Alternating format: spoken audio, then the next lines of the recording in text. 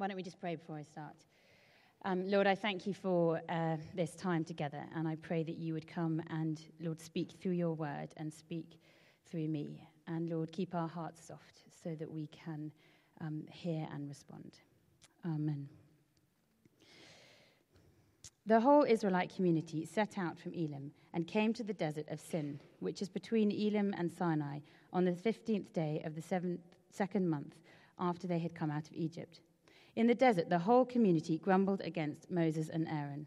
The Israelites said to them, "If only we had died by the Lord's hand in Egypt. There we sat around pots of meat and ate all the food we wanted. But you have brought us out into the desert to starve this entire assembly to death." Then the Lord said to Moses, "I will rain down bread from heaven for you. The people are to go out each day and gather enough for that day. In this way I will test them and see whether they will follow my instructions. On the 6th day they are to prepare what they bring in, and that is to be twice as much as they gather on the other days." So Moses and Aaron said to all the Israelites, "In the evening you will know that it was the Lord who brought you out of Egypt, and in the morning you will see the glory of the Lord, because he has heard your grumbling against him. Who are we that you should grumble against us?" Moses also said, "You will know that it is the Lord when he gives you meat to eat in the evening and all the bread you want in the morning, because he has heard your grumbling against him. Who are we? You are not grumbling against us, but against the Lord." Then Moses told Aaron, "Say to the entire Israelite community, 'Come before the Lord, for he has heard your grumbling.'"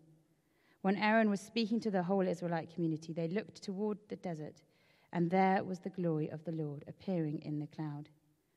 The Lord said to Moses, "I have heard the grumbling of the Israelites. Tell them at twilight you will eat meat, and in the morning you will be filled with bread. Then you will know that I am the Lord your God." That evening quail came and covered the camp, and in the morning there was a layer of dew around the camp. When the dew was gone, thin flakes like frost on the ground appeared on the desert floor. When the Israelites saw it, they said to each other, "What is it?" For they did not know what it was. Moses said to them, "It is the bread of the Lord has given you to eat. This is what the Lord has commanded. Everyone is to gather as much as they need. Take an omer for each person you have in your tent."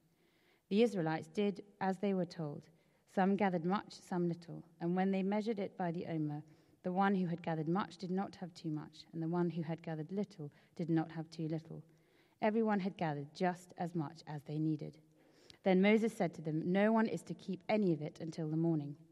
However, some of them paid no attention to Moses. They kept part of it until the morning, but it was full of maggots and began to smell. So Moses was angry with them. Each morning, everyone gathered as much as they needed, and when the sun grew hot, it melted away. On the 6th day, they gathered twice as much, 2 omers for each person. And the leaders of the community came and reported this to Moses. He said, "This is what the Lord commanded. Tomorrow is to be a day of Sabbath rest, a holy Sabbath to the Lord. So bake what you want to bake and boil what you want to boil. Save whatever is left. Keep it until the morning." So they saved it until morning, and Moses commanded, and it did as Moses commanded, and it did not stink or get maggots in it. "Eat it today," Moses said, "because today is a Sabbath to the Lord. You will not find any of it on the ground today. 6 days you are to gather it. On the 7th day, the Sabbath, there will not be any." I'm going to stop reading there. I wonder if it's ever occurred to you why the Israelites are in the wilderness. We've just been hearing in the weeks gone past about how they've been in Egypt, how they have been suffering, and yet God has done miracle after miracle to come and to free them from Egypt, from slavery. And these people, the Israelites, their biggest hope, the biggest promise that they hold on to from God is this promise of the promised land. This place where they're going to go and they're going to have their own land, where they can rule themselves, where they can provide for themselves. That's the dream. That's what they've been promised. And as they come out of Egypt, that's probably where they're expecting to go. But instead, they end up in the wilderness, in the desert. Why? Look at verse 3 of chapter 16. It's just one scenario of where the Israelites complain to God. The Israelites say, "If only we had died by the Lord's hand in Egypt. There we sat around pots of meat and ate all the food we wanted, but you have brought us out into this desert to starve this entire assembly to death."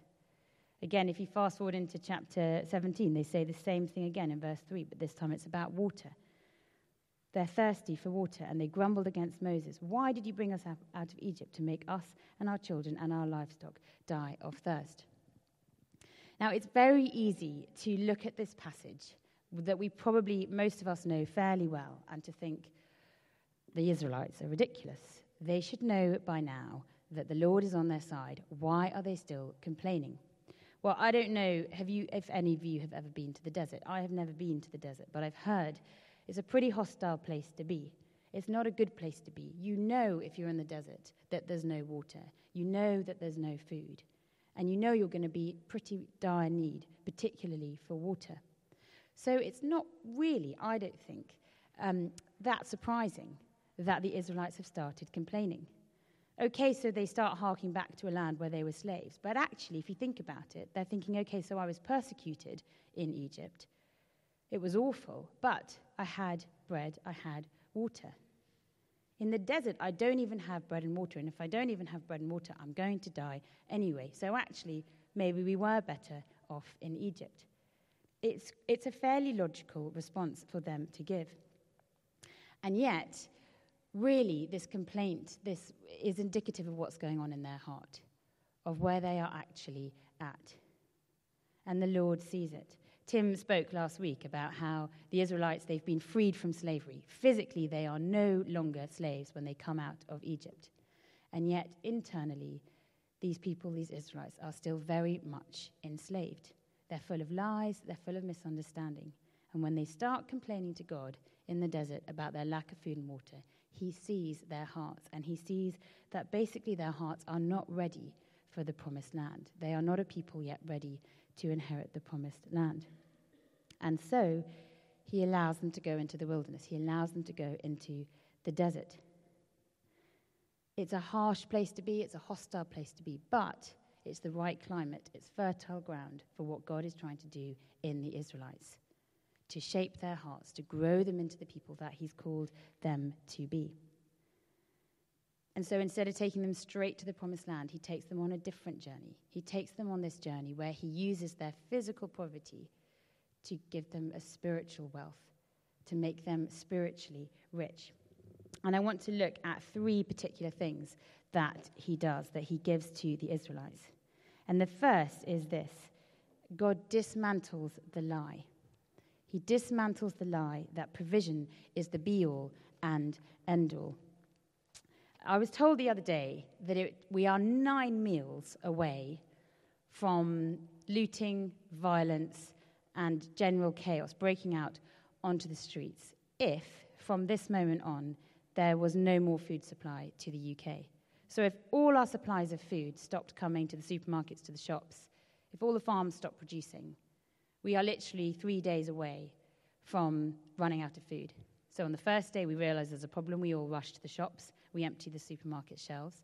On the second day, we start eating through our reserves. On the third day, our reserves begin to run out. On the fourth day, we're out on the streets. And society doesn't look like it does today. Chaos ensues. It's a weird thought. I don't know how accurate it is. But what it shows is that reminder that right at the heart of human nature is this instinct to survive. It's built right into our DNA. What's the first thing that a baby does when a baby is born? It breathes and then it screams. That's how it knows how to survive. So you put the Israelites into the wilderness. They see the lack of water. They see the lack of food. What do? They scream. They want to survive. The problem occurs in what they do in their response to this lack of water, to this lack of food. Because what they do is they make provision the be-all and end-all. They say, forget God, scrap the promised land, scrap wherever he's trying to take us, whatever he's trying to do in us. We need food, we need water. I know where we can get that from Egypt. And suddenly what they do is they stop being the people of God. They stop being a people who see God, as their provider, and they start seeing provision as the be-all and end-all. They make provision the goal. We will not survive unless we can provide. And what they do is they put provision up here. They put provision on the throne. They make provision king. And by default, God is displaced. He comes down here because he will not compete. They make the wrong choice. They make the balance go in the wrong direction. They've decided that provision will make them safe. Provision will make them secure. Does this ring any bells? Does this sound familiar? Look at how we live our lives. We live our lives in the fast lane. And if you look deep, actually, what most of the things we worry about, what most of the things that we do, most of our priorities are based around provision. And I'm not really talking about money, although money is a huge part of it, but it's so much more than that. Look at what our lives are based around. What job am I going to get? How am I going to earn money? How am I going to get on the housing ladder? How am I going to provide for my future? What if I get married? What if I have children? How am I going to provide for them? The world tells us to build this safety net. Life insurance, building insurance. Think about your pensions. Think about your mortgages. Think about your rent. Think about Christmas. And what the world is saying is you need to build this huge security net around yourself, this castle around yourself, so that you know you're safe. You're not safe until you've crossed all your T's, you've dotted all of your I's. That's what the world tells us we need to be doing. It's no longer about just putting food on the table and a roof over our heads. It's about having our whole future sewn up, knowing that we're safe, and then we can relax, except we never can relax because the world then throws something else at us. The world's running at this fast pace, and most of us end up joining the race, joining the pace of the world, because it's what we see around us. But actually, and part of it is it's a reality, we have to be responsible. The Lord has given us gifts, he's given us talents, he's given us ways of providing for ourselves. That's not wrong. But what is wrong is when we think that that is the be-all and end-all. And it's a symptom of self-reliance, it's a symptom of pride, of wanting to be in control. It's a symptom of worry, of fear. And what it suggests is this huge God deficit, a deficiency in trusting God, in knowing him, who he is, and that he is our provider. We put provision up here, and our relationship with God, by default, comes down here. For me, I feel like this kind of provision being the be-all and end-all has changed how it looks as my life has gone on. When I came out of university, I felt a huge burden to not provide for myself financially, although I obviously knew that I needed to do that, but it was more this burden of trying to work out what it was going to be my thing that then enabled me to provide for myself. What life was I going to build for myself? Everything's so uncertain when you come out of university. You don't know if you're going to get married. You don't know what job you're going to do. You don't know where you're going to live. There are so many uncertainties. And for me, going through my 20s, going through my 30s, where everything's changing, you're moving house, people are getting married, some people aren't getting married, people are changing jobs, people are loving their jobs, they've landed on their feet, other people are still, someone I remember saying it's like you're flip-flopping around in indecision. I was like, that's me, I don't know what I'm doing. But it was this burden of how am I going to provide, how am I going to shape my life, build my net. Now it's changed. I've got a home, I've got a family, those worries sort of feel like they've settled. But then, of course, it just jumps to my children. So for me now, my concern is not for myself. I'm not worried. I don't really want the next house. I don't really want the big car. That's not what makes me get out of bed in the morning. What makes me get out of bed in the morning and what keeps me up at night is worrying about my children. How am I going to provide for my children? Not necessarily materially, but how am I going to make sure they have the best start in life? How am I going to give them that springboard that enables them to go out and make the best of all the opportunities that the world offers? My son comes home the whole time from school, and he often is hanging out with families who have older kids, so he sees them doing things that are way beyond his age. But he comes home saying, so-and-so's had a sleepover, so-and-so's learning how to play rugby. He's not doing any of these things. But I build this burden because the world's telling me, you're not doing these things for your children. You need to be ticking all of these boxes. You need to be providing. And then you read this passage and you realize that's not the Lord's way of provision. That is not how he wants to provide for us. The Lord takes the Israelites into the wilderness to strip them bare, to say, I'm going to take everything else away, so that I can dismantle this lie that provision is the be-all and end-all, that if you've got it all sewn up, you're fine. I'm going to dismantle that lie, and I'm going to put myself back where I belong. So how do we do this? Well, that takes us to the second lesson that God is teaching the Israelites. How do we dismantle the lie?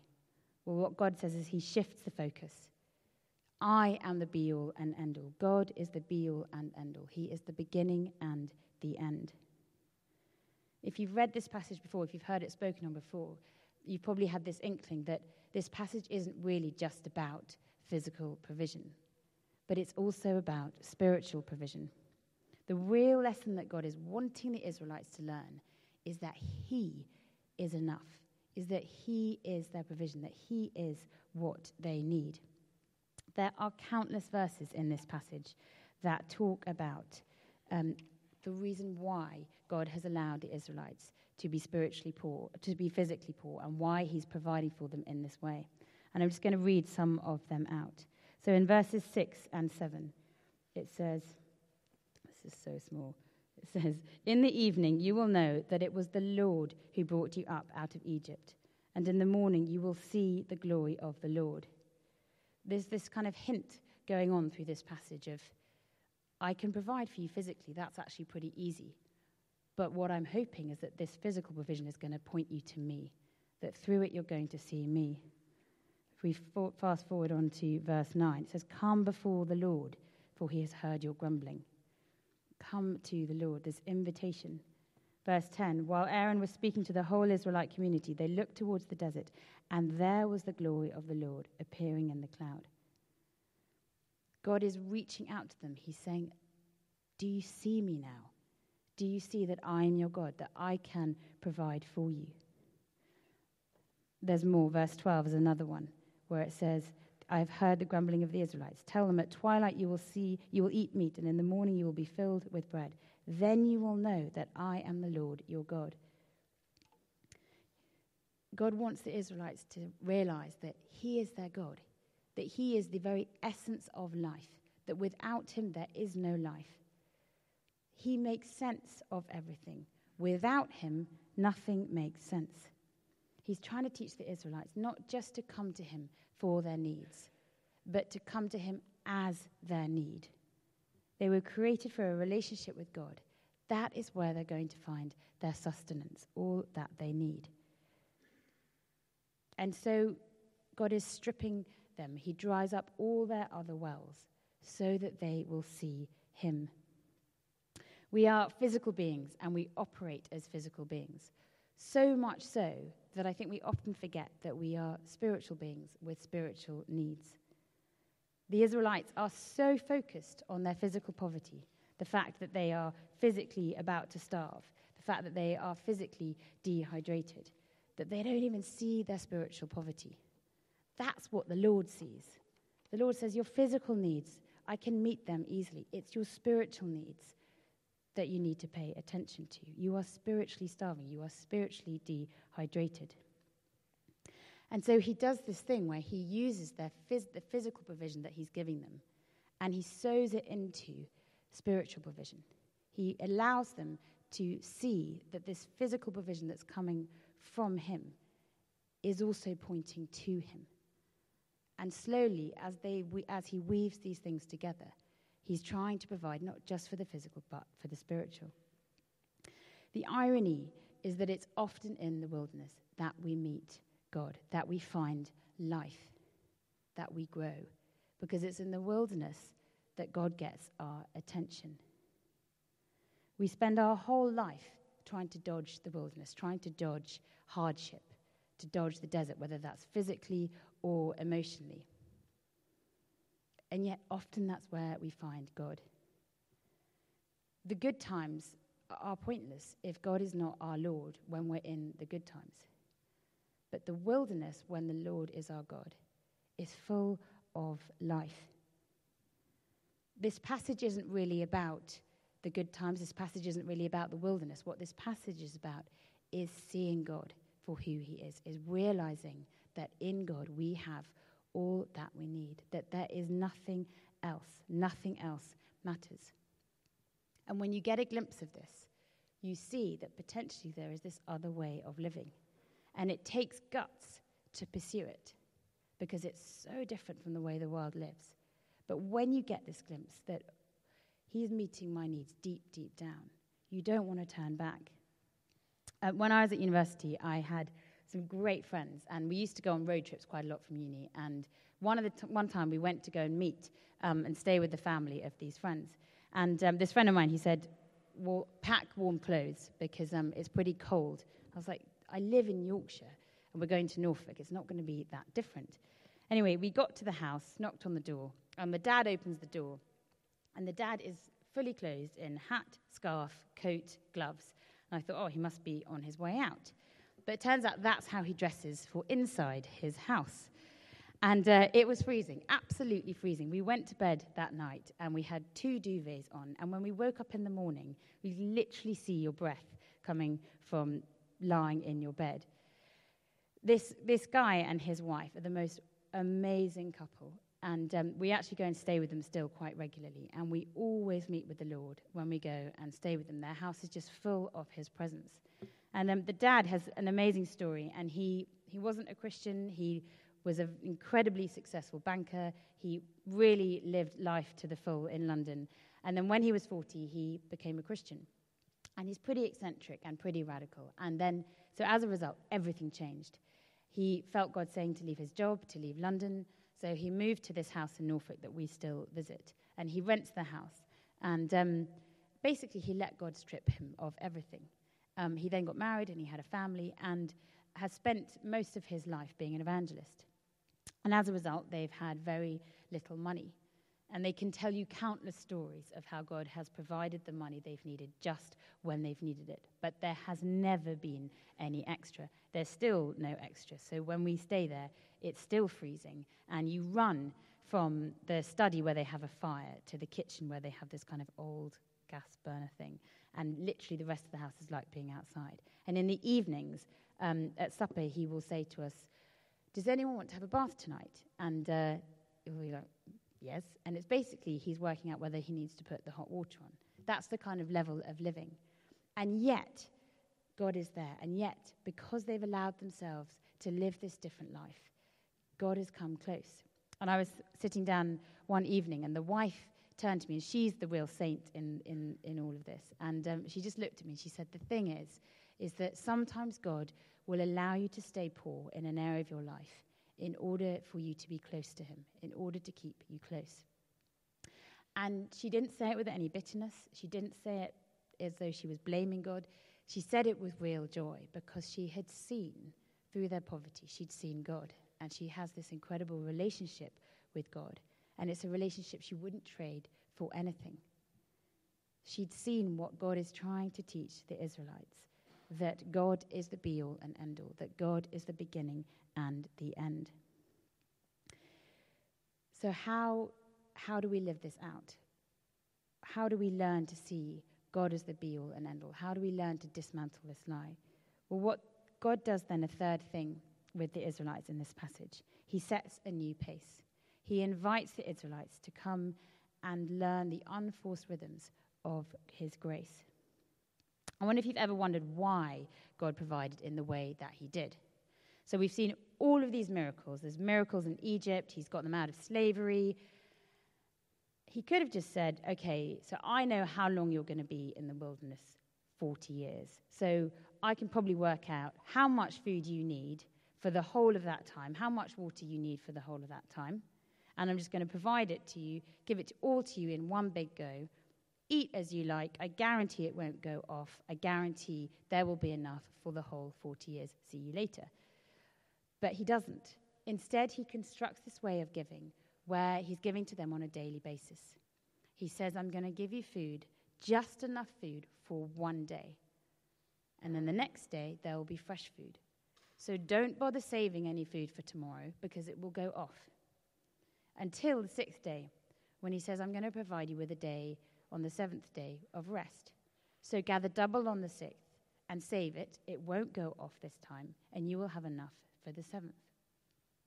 God develops this rhythm of life for the Israelites, where, again, the physical provision and the spiritual provision are sewn in together because they have to trust God that as they eat all their food for that day and they finish it, that the next day there will be more food, even in the desert. So they learn this daily rhythm of trusting God and seeing his provision. What the Israelites have to learn to do is they have to learn to go at God's pace of provision, the pace of a child, seeing their father provide them on a daily basis, not worrying about tomorrow. And here is the key point, that God's version of provision runs at a different pace, to a different beat, to the way that the world teaches us we need to provide for ourselves. There's a verse in Matthew which I've kind of hinted at, and in the Message version it says this: "Walk with me and work with me.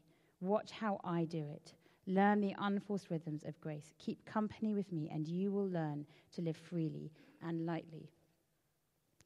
God is inviting us, he's inviting the Israelites into this different way, this different pace, this different rhythm of living. I used to work in the Brompton Hospital as a part-time chaplain. And the Brompton Hospital, it's a heart specialist hospital. And so I saw a lot of people coming in who were coming in to be fitted with pacemakers. And I didn't get into the medical side that much, but what I did learn was that a pacemaker it regulates the heartbeat. So someone might have a beat that's too slow, or a heartbeat that's too fast, or it's irregular. And the pacemaker regulates it and sets it to the right pace, the right beat for their body.